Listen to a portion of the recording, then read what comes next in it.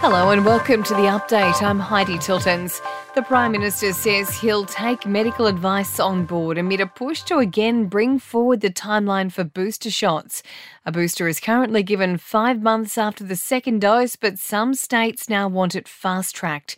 Scott Morrison says a 4-month turnaround will be considered, but there's only so much pressure we can put on the system. We have the 5 to 11s immunisation vaccine program, which begins on the 10th of January. And that is important to get those jabs done before those first doses, before kids go back to school. It seems consumers aren't overly fearful of the Omicron strain of COVID, with confidence rising sharply in New South Wales and Victoria. Latest data from ANZ shows confidence has risen across the country for the third week in a row. While people are concerned about current economic conditions, they believe the situation will improve. It's been revealed a majority of us aren't aware how our data is used once collected through shopping loyalty programs. Kate Bauer from Consumer Group Choice says fewer than 10% of people say they read the privacy policy when they sign up. They're using your data to sell and then also using it to make decisions about you, including your creditworthiness, your suitability for financial products, and lots of other important life decisions that you may not know that your data being used for. Harmful apps and websites will be removed from search engines in Australia under tough new laws.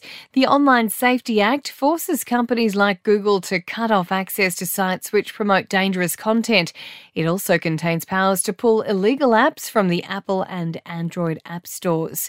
Police are investigating whether the theft of a $1 million shipment of silver bullion was an inside job.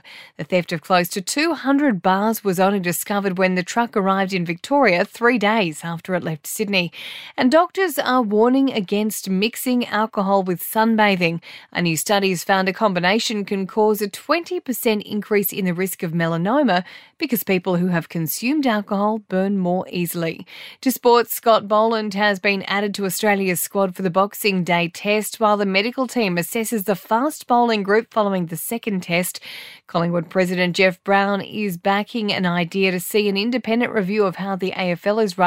The Sunday night State of Origin game will be scrapped in 2023, returning to a midweek series as part of the new broadcast deal. And in tennis, after returning from a foot injury, Rafael Nadal has tested positive to COVID, putting his trip in doubt for the Australian Open. In entertainment news, the stars of Sex and the City have issued a joint statement saying they support the women who have come forward to level allegations of sex assault against actor Chris Noth.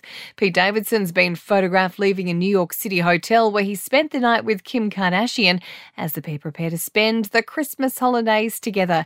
And the Bidens have welcomed a new dog to the White House. The German Shepherd puppy is called Commander.